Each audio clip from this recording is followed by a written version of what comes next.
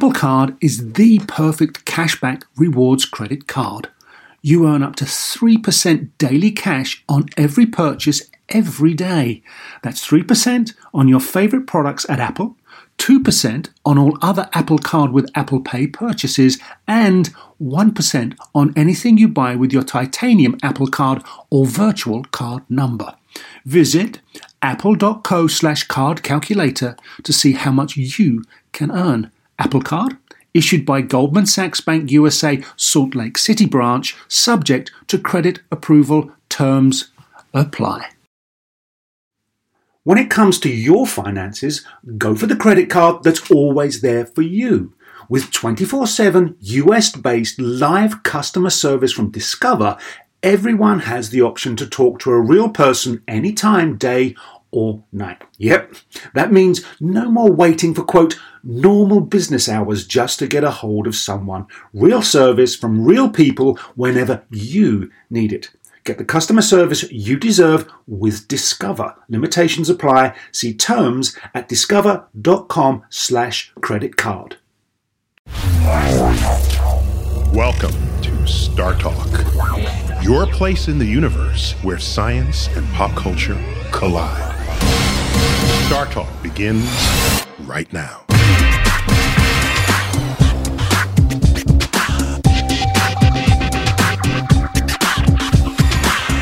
This is Star Talk Radio. I'm your host, astrophysicist Neil deGrasse Tyson, and this is Cosmic Queries. I keep thinking of it as an after-hours kind of thing. It has that feel to it. That is the voice of Leanne Lord. Leanne, thanks for being on Star Talk again. Oh, thank you for having me back. You know I love it here. Oh, excellent. Because plus you're a geek person. Totally. Right? Totally geek, so you can do this. And in our Cosmic Queries editions, we get one of our favorite comedians, in this case it's you. Thank you. To cull the internet on our websites and all our social media to collect questions, sometimes solicited, others the questions just come in. They do. Because people are bubbling with curiosity. Right, and you know, to have a personal astrophysicist, why would you not take advantage of that? Sure. So let's go ahead and do that. I haven't seen these questions before, and not to stump me or anything, but just it's fresh. My answers are fresh, and if I don't know something, I'll tell you. Okay. Go for it. Alrighty. Well, the topic is dark things. Yeah, right? we're exploring the dark mysteries of the universe here. Mysteries or dark mysteries? Dark mysteries? Okay. With quotes? Dark mysteries. Let's go for it. All right. Well, this first question, we're coming in from Nick Fisher, and he wants to know if all this light is created in the universe and travels for billions of years, why is it still so dark? Ooh. Yeah. Ooh. Good question. Well, a couple of things. There's light from stars that comes for billions of years across the universe. And when you look at that light, you see the star. So it's not dark. Right. It's dimmer, but it's not dark. And light comes from the billions of stars of galaxies. The billions of stars contained within a galaxy. You look to the edge of the universe, there's a galaxy there. So it's not dark. So galaxies and stars and things, they are themselves not dark. All right? So they get dimmer, but they're not dark. Now, how about the rest of what is dark? Yes. It's not dark. It's not. It is ablaze in microwave light. Does that mean it's ablazing, but we can't see it? Your eyes can't see microwaves. Oh. Yeah. If your eyes could see... No matter what prescription I put in. Exactly right. So the whole spectrum of light is not just Roy G. Biv, which is... Roy G. Biv, the colors, red, orange, yellow, green, blue, indigo, violet. Excellent. That's my closet. Indigo is the tricky one that people never get. So, who doesn't get indigo? Isaac Newton first labeled those colors, and that's visible light. And for the longest time, we thought that was the only way that light could exist. And if we were looking out in the universe, that's the only way that the universe would speak to us. Until we learned that below red, we have infrared, and above violet, we have ultraviolet. Oh. And beyond that, and the light goes in each direction. So your eyes are not the measure of all that can be seen in the universe. And the methods and tools of the astrophysicist, over the past century, we have found ways to detect light far outside of visible light. Right. And that includes radio waves and gamma rays and X-rays and microwaves. And the universe is ablaze in microwave light. Wow, we just can't see it with the eyes we have. If you were Geordi, Geordi LaForge with the banana clip visor. That visor enables him on Star Trek Next Generation. Next Gen, of course. To see all the spectrum of light that even the human eye can't see. And he would look up, tune in, and say, the universe is aglow. You know, that actually brings up an issue. He possibly unfairly then got his job because he can see stuff that other people could not. You mean Geordi on the show? Yes, on the show, not the actor. The actor Kunta Kinte, the actor. The actor Kunta Kinte. Yes. Did you seriously go back to roots? I so did. Wow. Let's throw a little Reading Rainbow in there. We'll just give his whole resume, why don't we? We met him. We have a Star Talk episode. Yeah, I know. Where I bumped into them. We arranged an interview at Comic-Con 2012. Brent Spiner, yes. And Brent Spiner was there too. Data. So jealous. Yeah, told together. We had them together. It was like That's one of my favorite photos. The space-time continuum almost imploded there. So what else you got? All right. I have a question from Joe Vera. And he says, I recently found out about something called Dark Flow. Isn't that a DJ? Dark Flow. Okay, I'm sorry. Yeah, exactly. A beatboxing DJ, Dark Flow. That's a great name. It is, right. Isn't it? Sounds like a cartoon. All right. Now, from what I gather, it is the other great name for it was like MC Squared. That's if you want to be MC. I'm going to pretend I didn't hear that. Be there or be a four-sided polygon. Can we get any geekier? All right. Gotcha. Go on. All right. From what I gather... But four-sided polygons are not always square. They could be... a rhombus. Rhombus, yes. Which is my favorite. Love a rhombus. We're never getting to this question. I know. Go. Sorry. Okay. All right. So recently found out about something called Dark Flow. On this show, you're allowed to get your geek on. If you can't do that here... If you can't geek out here. Where? Exactly. Excuse me. All right. Go on. All right. From what I gather, it is the unexplained coherent motion of galaxies toward one side of the universe. Can you please elaborate on this phenomenon and and its possible ramifications for our understanding of the universe? Yeah, there's something called the Great Attractor. It got labeled that because when you I know that guy. when you measure the speed of galaxies as they move in the universe, there are multiple ways to do this. One of them is just how fast is the universe expanding. So that's the speed they have just from the expanding universe. But while that's happening, galaxies are moving among themselves. For example, we are about to, in 7 billion years or so, to collide with the Andromeda Galaxy. It's our nearest big galaxy. So we're about to collide, but the greater activity of the universe is expansion while galaxies are still moving among themselves. Okay. Right? So when you map the speeds of all these galaxies, it was found that there's a whole swath of galaxies in the universe that have sort of an extra motion towards one direction. So you don't know if they're escaping something or being drawn towards something. Run, everybody! Right. So it's an interesting sort of phenomenon that's not completely explained. So you just didn't explain it. I love it. You made it sound real good, though. That's nice. Wow. If somebody figured it out recently, I haven't read about it. Let's put it that way. Well, check your Twitter stream. I'll check it, yes. All right. That's hilarious. All right. Next question is from John Coleman. And he says, is there any possibility that the singularity that created our universe is still active and part of the reason the universe is expanding? Oh, no. The singularity was a point in space and time. Oh. It is not still around. We are the singularity writ large across the dimensions of the cosmos. I'm going to put that on a t-shirt. I'm a singularity. What are you? No, you were once a singularity. I was once a singularity. We are what the singularity became. I'm a has-been. So is it good for you? It's good for me. Okay. We have like 15 seconds left. See what you can give me in 15 seconds. All right. Kevin Pulido wants to know, according to the theory of the multiverse, what is space, and he'll call it space, between universes? No, 15 seconds is not enough time to answer that question. So when we come back on Star Talk Radio, the Cosmic Queries edition, more of the questions, your questions, called from the internet, from our Facebook page. Like us on Facebook. And, of course, you can put your questions online at startalkradio.net. We will be right back.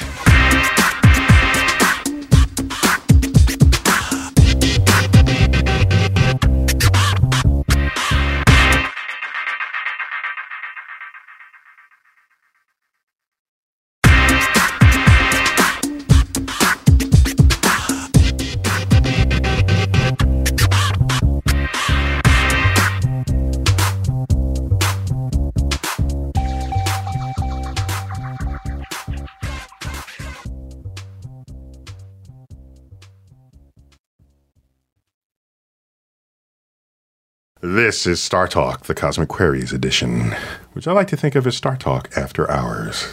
Leanne Lord, thanks for being with me. Oh, always. Thank you. And you tweet at Leanne Lord. I do. But you spell your name funny. I do. My parents spelled my name funny. You could change it. Leighann. Leanne Lord. That's your Twitter handle. And I know where you're performing because I'm on your list at veryfunnylady.com. Yes, so you can spell that. That's easy. So you've got questions that I haven't seen these questions before, and they're all that is mysterious and dark in the universe. Yes. Yeah. Yes. Yeah. Now we left off. There was one. Read me that question again. Yeah. Because I thought it was a good question. And this is from Kevin Polito again, and he said, according to the theory of multiverse, what is space? And he says, I'll call it space between universes. What is the space between universes? Yeah, it's a higher dimension. Next question. And not the fifth dimension as in the singing group. Right, actually, there's a fifth dimension in there somewhere, but if you take the three-dimensionality of our universe and then you embed it among other universes in another kind of space, that's a higher dimension. And in fact, I hosted a panel on nothing. You hosted a panel on Seinfeld? On nothing at my host institution, the American Museum of Natural History. And we talked about what is between galaxies if the multiverse produces galaxies. And that's a kind of nothing, but it turns out it's not the best nothing that you can come up with. It's like the dark alleys of the universe? No, because that still has dimensions. Oh.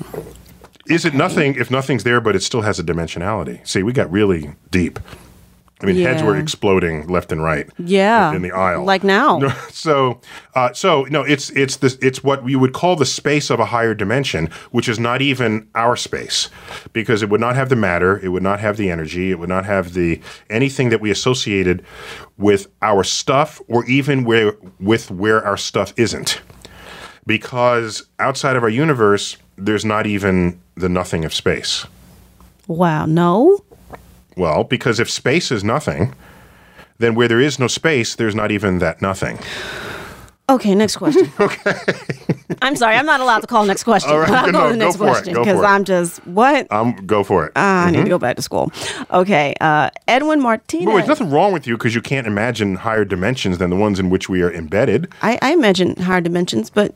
No, here's a way. I'll help you out.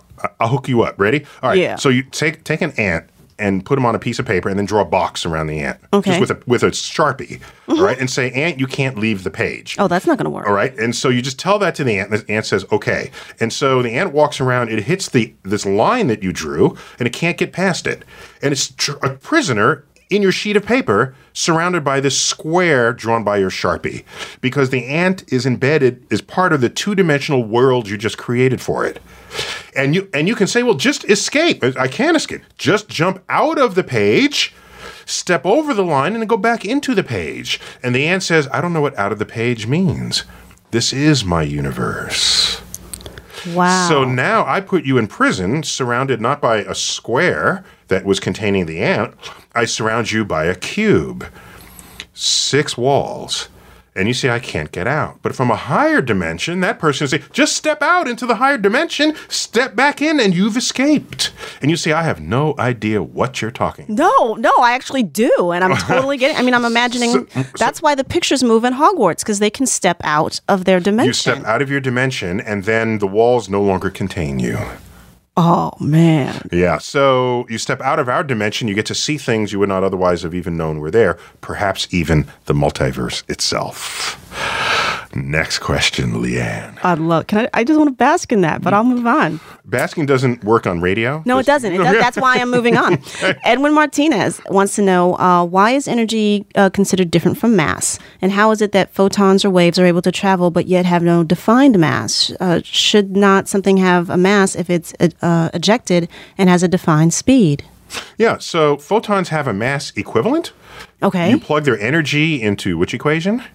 E equals mc squared? Exactly. So their energy on one side, and c squared is the speed of light squared. So you take that, remember your algebra, bring that to the left side. You divide both sides by c squared. Mm-hmm. So you have E over c squared equals m. Okay. All right. Yes. Right. If you remember your algebra, Yeah.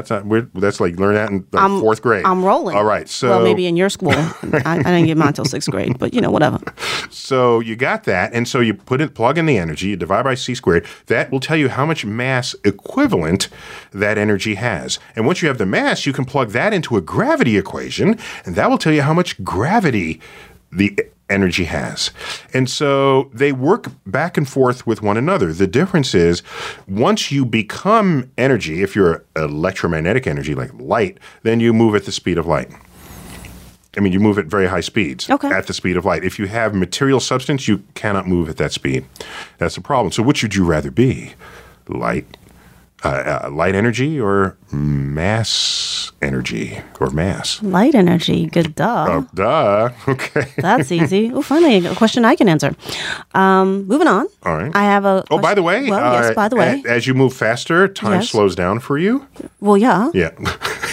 Duh. I see. Here's when I actually know something, I have to revel in it. Okay, all right. Understand? So Einstein's relativity, when you speed up, your time slows down relative to others who are watching you, and the closer you get to the speed of light, the slower time moves for you. At the speed of light, time stops, which means photons of light do not move forward in time. They live forever because they have no clock. Because they're moving at the speed of light? Correct. Did I just say that? Next question. Oh my God.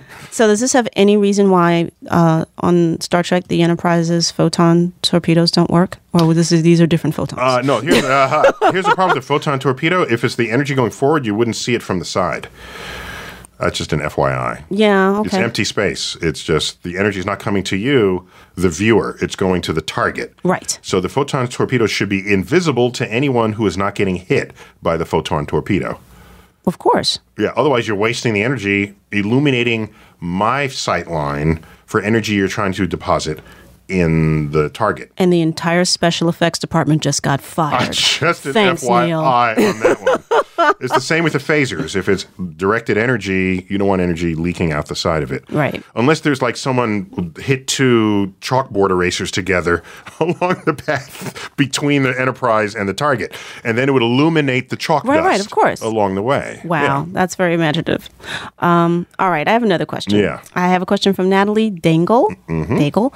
Approximately how many stars are born and die each day? Oh, I love that. Now, what's a day? How are we defining a day? I'm assuming Earth Day. Let's assume. And not somebody else's day. Earth. Earth. Right. But of course, other planets have days. Mm-hmm. Yes. In fact, Venus's day is longer than its year. Just chill on that one for a bit. So, Leanne's face just scrunched up in a Because I'm chewing on it. I'm actually chewing on it. That's yeah, okay. yeah. On Venus, the day lasts longer than a year, but we'll get back to that if we go there. So now, where was I before I distracted myself? How many stars? How many stars are born each day? So you can do what's called a back of the envelope calculation. Mm-hmm. You ready? All right. Yes. Our galaxy has about, just say, 100 billion stars. Mm-hmm. Okay. And the universe has been around for about 10 billion years. Back of the envelope means you change the number to make the math easy. But your answer will be... back of the envelope my taxes all the time. But your answer will be approximately correct. And later on, you could put the exact number in if you want the exact answer. Fine-tune So it. say we have about 100 billion stars, and the universe, and the galaxy has been around for 10 billion years. Okay? So we have 100 billion stars, and we've been around for 10 billion years. That means the galaxy makes 10 stars a year. That's an average. Yeah, on average. That's right. If it Okay. made 10 stars a year throughout its whole life, we'd have 100 billion stars over the 10 billion years. Okay. That's how that works. So it makes about 10 stars a year. So that's about one a month. And so we don't quite make a star a day on average. About one a month. Okay. We could live with that. However, Uh-oh. that's not actually how stars are born. They're born episodically in stars, in stellar nurseries, where thousands of stars are born all at the same time. So if you're a planet in orbit around one of those stars, you'll see stars lighting up daily as they are born. That must be pretty. Well, not daily, but frequently. Like, poof, there's Brad Pitt. And Yeah. poof, there's Angelina Jolie. And A reminder that we had the stars first, before there were Hollywood stars. oh, well, of course. Of course. We got like half a minute left. What do you got? What can we fit in here in this segment? Wow. Okay, I'll try. This is from Abdeli. I can't even get the name out that quick. All right, here's a simple question. The moon orbits the Earth orbits the sun, our solar system orbits the center of the Milky Way galaxy. Does this pattern stop on a galaxy level, or is our galaxy orbiting something else? And that's from Chris Carlson. Cool question. I can do that in 5 seconds. Listening. 4, 3. No, I can't do it. We'll come back. What does our galaxy orbit when we come back to Star Talk Radio, the Cosmic Queries edition?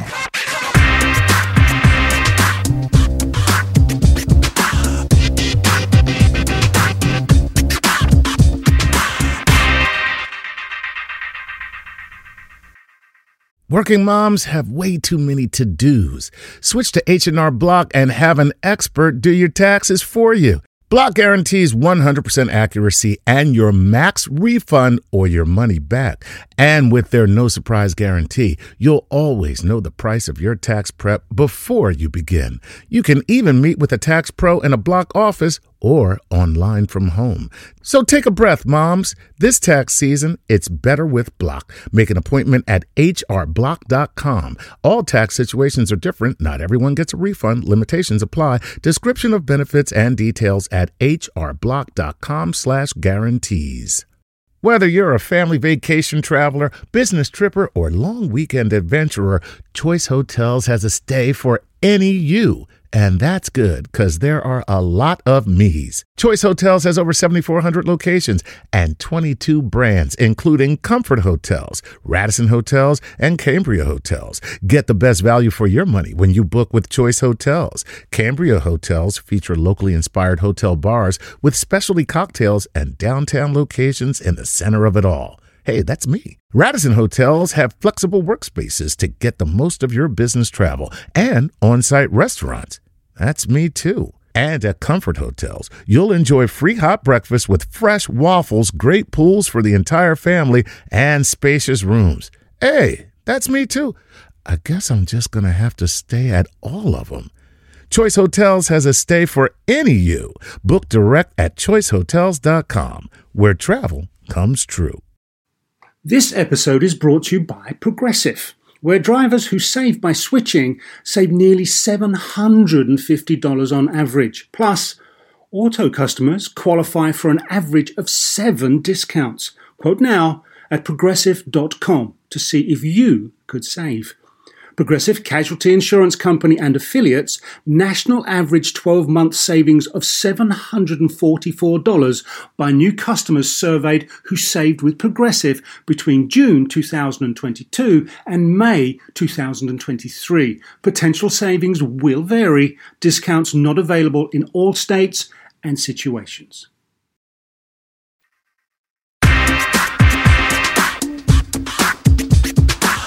This is Star Talk Cosmic Queries. I'm your host, astrophysicist Neil deGrasse Tyson.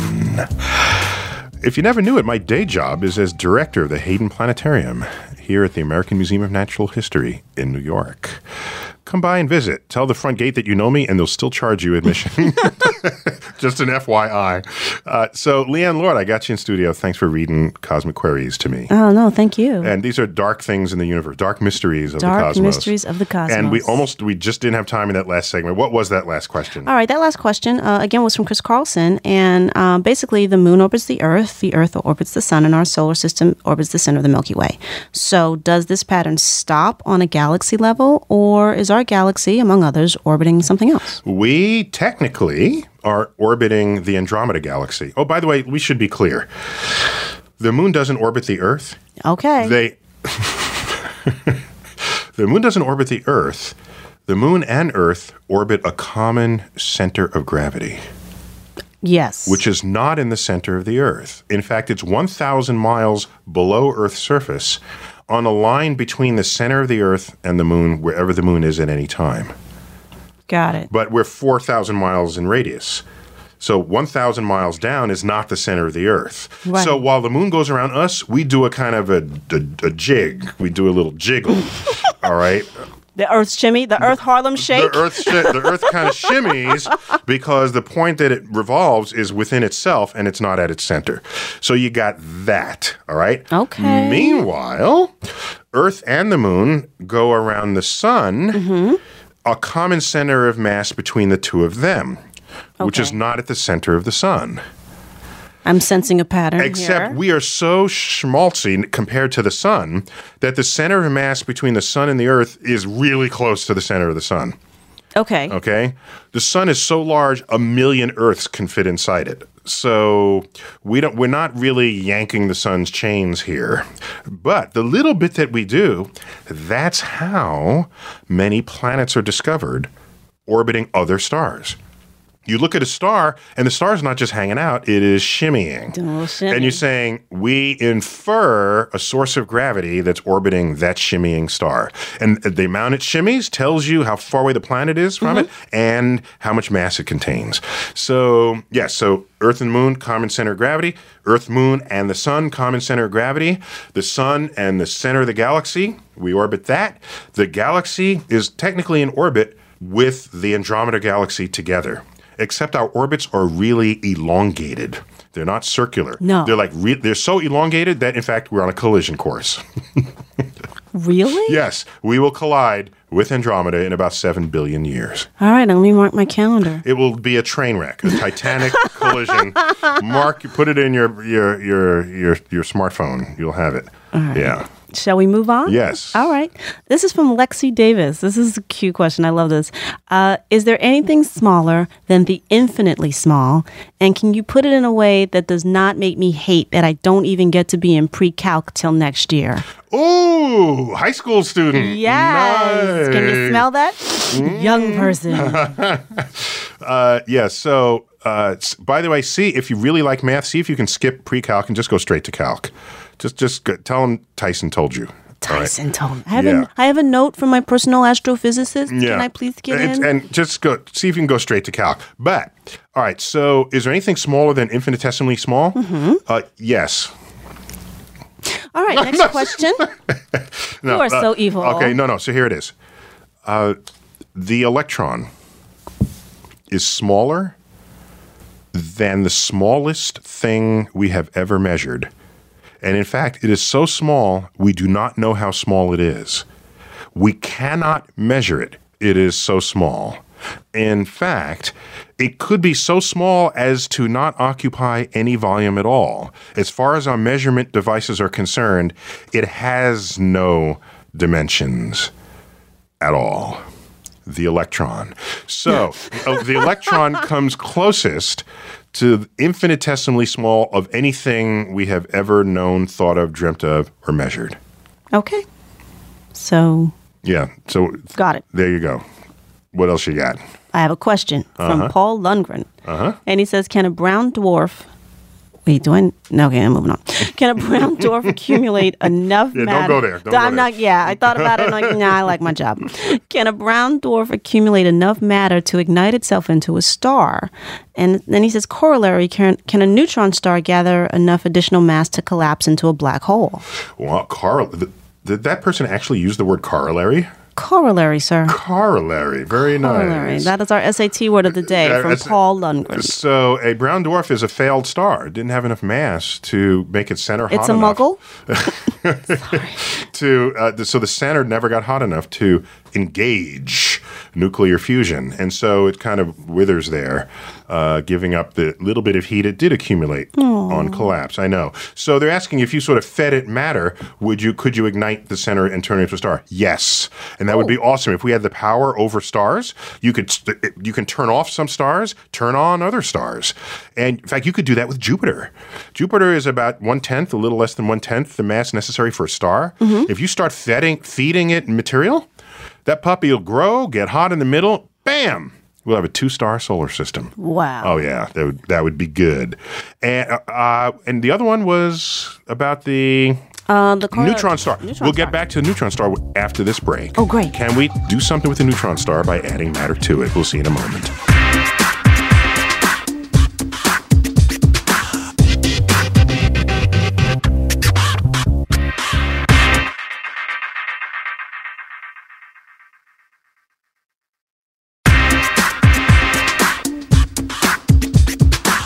We're back. Star Talk Radio.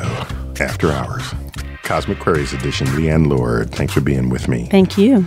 Excellent. So we're reading Dark Mysteries of the Universe. Yes. Questions I haven't seen. You have not Hearing seen them for the these. first time. And at the break, we had an awesome question from a high schooler. Well, that was from Lexi. I don't know if Paul is in high school or college. Oh, okay, right. So But we answered Lexi's question. we did answer Lexi's question, and you. Well, did I'm assuming advise- she's in high school because she was talking about taking pre-calc. pre-calc, right? Right, and you wouldn't really do that in elementary school. And you could be like a full-up adult going back to school. You could be. You could be. But I bet she's like in 10th grade Right. or something like and that. you're advising straight to calculus. If you love it, just fight with no the big delay. dog. Yeah, don't know this pre-stuff. That's like preschool, just go straight to school. Straight to school. Directly to school. Do not prenup- fast go. Prenup, just go straight to the nup. Wow. No. He don't mean that, y'all. Get a prenup. Don't mess around. Get a prenup. All right. All right. Well, it was Paul Lundgren who had a two-part question, and he wants to know if we could could a neutron star gather enough additional mass to collapse into a black hole? Yes. All right. Great. So a neutron star is below the mass. It's the endpoint of a star's death, a high mass star's death. And it didn't have enough mass. I say high mass, but it's not high enough to cram the material down in the middle to create a black hole beyond a boundary beyond which the matter will never be seen again. So here's the problem. We think that if you just slowly deposit mass onto a neutron star, it will flare up. It might flare up rather than become a black hole. So you have to add it in a way that the whole thing knows about all the mass at the same time. Right? So that might be hard to do. In other words, it's not clear whether you can just feed it until it tipped its threshold. Oh, okay. You might have to add it all at once. But Oh, I'd have to check my equations on that, but that's my guess. Okay. Yeah. Because we don't know the tipping point? Because you just put on a little bit at a time, that might flare up on its own, and then it's gone. It blows itself away. Oh. Yeah, that's how the original stuff left. The original star that exploded and left behind the neutron star blew up. That's what happened. So I think you'd have to need a scheme to add it all at once. Okay. Yeah. As with everything else, I'm taking your word for it. Oh, by the way, neutron star is really dense. I mean, it's It's not smart. Sorry.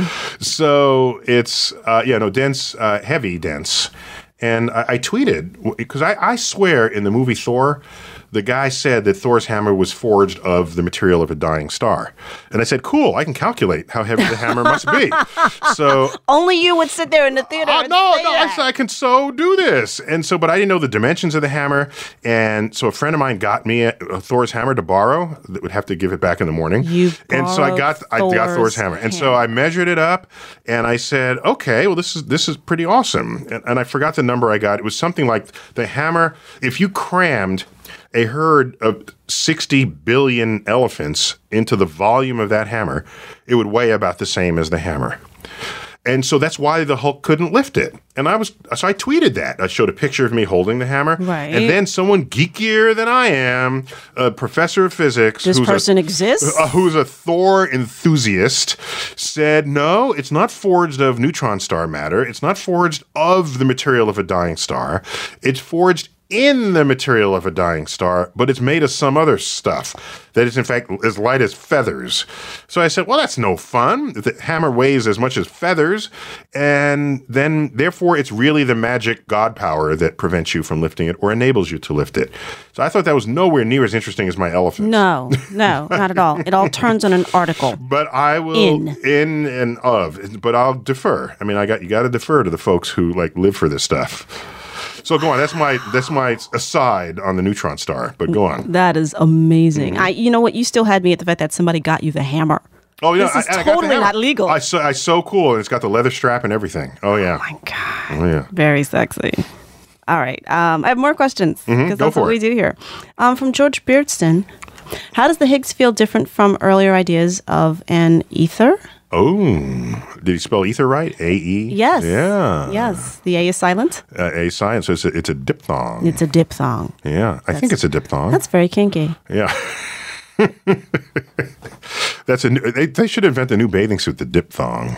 That would be cool. So let me see. We only have like 20 seconds left. Yeah, because you're fooling around. Let me see. Well, I have to give half the answer, and you got to get the full answer at the end of the break. But the ether was this proposed medium of the cosmos through which light traveled. Because people knew that light was a wave and sound is a wave, and sound doesn't move through a vacuum, does it? You ever remember the bell jar experiment where you have a bell ringing, you put a jar over it, you evacuate all the air, and the bell shuts off. The bell is ringing and you can't hear it. Right. It doesn't go through a vacuum, so neither should light, was the hypothesis. When we come back, more on the answer to that question on Star Talk.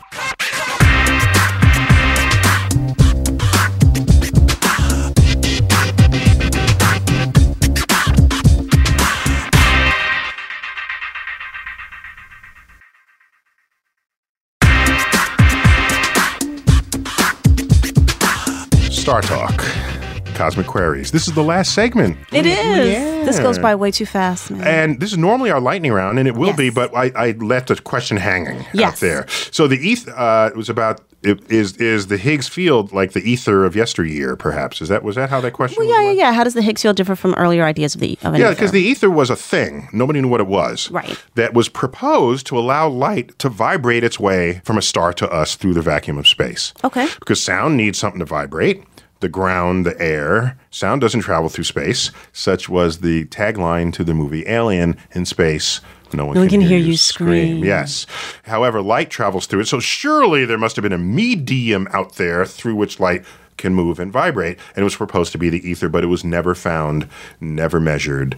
It was never found. And it went away. So is the ether dark matter? No, we learned that light does not require any medium at all to vibrate. It is self-vibrating. Oh, man. Don't go there. Stop. It hurt. That actually physically hurt. I'm just talking universe here. Restrain myself. I'm just Is universe it warm here. in here? So this is the lightning round. Lightning round. Cosmic Queries. Let me get my bell. See, we'll check it. There we go. All right. So let's see how many questions we can get through in this final All right. go. You ready? Yes. Mike Thorson, what is the speed of gravity? Speed of gravity is the same as the speed of light, 186,282 miles per second. Nice. Jesus Perez. Oh, wait. Sorry, that's the speed of a change of gravity. If you jiggle the space-time continuum, that ripple will move at the speed of light. Go. Jiggling the space. Listen. Okay. Jesus Perez, how do you know math is Jesus. Jesus Perez. Or you can say Jesus. Oh, wow, Jesus reads our webpage. It's fine. Of course he does. Go. Jesus is literate. How do you know math is the language of the universe? How do we know? Because the universe tells us. Eugene Wigner, a physicist back in the 20th century, commented on the unreasonable effectiveness of mathematics. The unreasonable effectiveness. Because we invented it, yet it accounts for the operations and motions of the universe. Since math is purely logical, it means the universe, at its finest, is logical. The math is Vulcan. Love it. Lionel Lyman wants to know, can you explain 0-point space? Oh, yeah. So the vacuum of space is not actually empty. It's not. No, there is, because of quantum physics, every spot in that vacuum has a certain chance of having energy associated with it, non-zero energy, and particles pop in and out of existence there, and it's called the 0-point energy. And space enthusiasts, science fiction enthusiasts want to one day tap that energy and drive spaceships through the vacuum of space without having to go back and refuel. But I think that's unlikely. Yeah. Because you can't access it. It's not accessible energy to you. But that's 0-point energy. That's what that is. Nice. Kirk Wilkinson wants to know if... Wait. So, no. Sorry. That's vacuum energy. So, can we undo the bell? Undo the bell. So you I are just a described mess. vacuum. I haven't seen these questions before. That's vacuum energy. That's the energy of the vacuum. 0-point energy is if you chill something to 0 degrees, where there's no energy left in it, there's still energy left in it. Right? Because something has a temperature. How is that not a contradiction? Something has temperature because its molecules vibrate. Lower the temperature, they vibrate less. Right. Lower it more, they vibrate even less. Classically, if you took that temperature to 0, absolute zero, it's called, they wouldn't vibrate at all. All motion would stop. But quantum physics tells us they can't stop. They can never stop. And that is 0-point energy. Next. Nice. Kirk Wilkinson. If there's a supermassive black hole at the center of our galaxy, could the entire galaxy then be considered an accretion disk? Ooh, no, because we are not accreting to the black hole, thankfully. There's a gap between us and that black hole that is big enough, it ain't getting us. All right. Yeah. We gonna shift a little bit to Star Wars. Which means it's possible to be far enough away from a black hole and never get sucked in at all. Go. Nice. Good to know. I'll keep my distance. Adam Young wants to know, have we considered the consequences of tapping into the dark side of the Force? And is the dark side of the Force really stronger or just more elusive? Ooh, well, all the forces we know don't have dark sides. You haven't met my mother. I'm sorry. So, yeah, there's a push-pull, there's an up, there are forces that can move and shrink and things, but we don't put emotional, cultural interpretations upon them. They're just forces. Nice. Next. All right. This is an email from, I can't see who it's from. Oh, hey, from Paul Leonard. Oh, by the way, yes. If we did, then you'd know they would have to be evil, otherwise you could not define any force as good. This is another show. Okay, All go. right. If every action, this is from Paul Leonard, if every action or decision can spawn an alternate universe, where does this universe worth of matter and energy come from? And this guy's been losing sleep over this. It has been hypothesized that at every point you can choose to make something happen, you choose to do so, but another universe spawns that continues the way you would have existed in that other way. Yes. This is the multi-universe hypothesis of quantum physics. Sliding basically. doors. Got it. Yeah. And so that was a way to understand how an experiment can have multiple simultaneous outcomes. Yes. Right? Maybe the universe split. But no one takes that literally seriously. It's just a way to explain stuff that we have no clue what it is that's actually doing. That's why quantum mechanics remains seriously mysterious even to experts. That is all the time we have for Cosmic Queries. Leanne, thanks for being on the show. Thank you. Brought to you in part by a grant from the National Science Foundation. You've been listening to Star Talk Radio. I'm Neil deGrasse Tyson, telling you, as always, to keep looking up.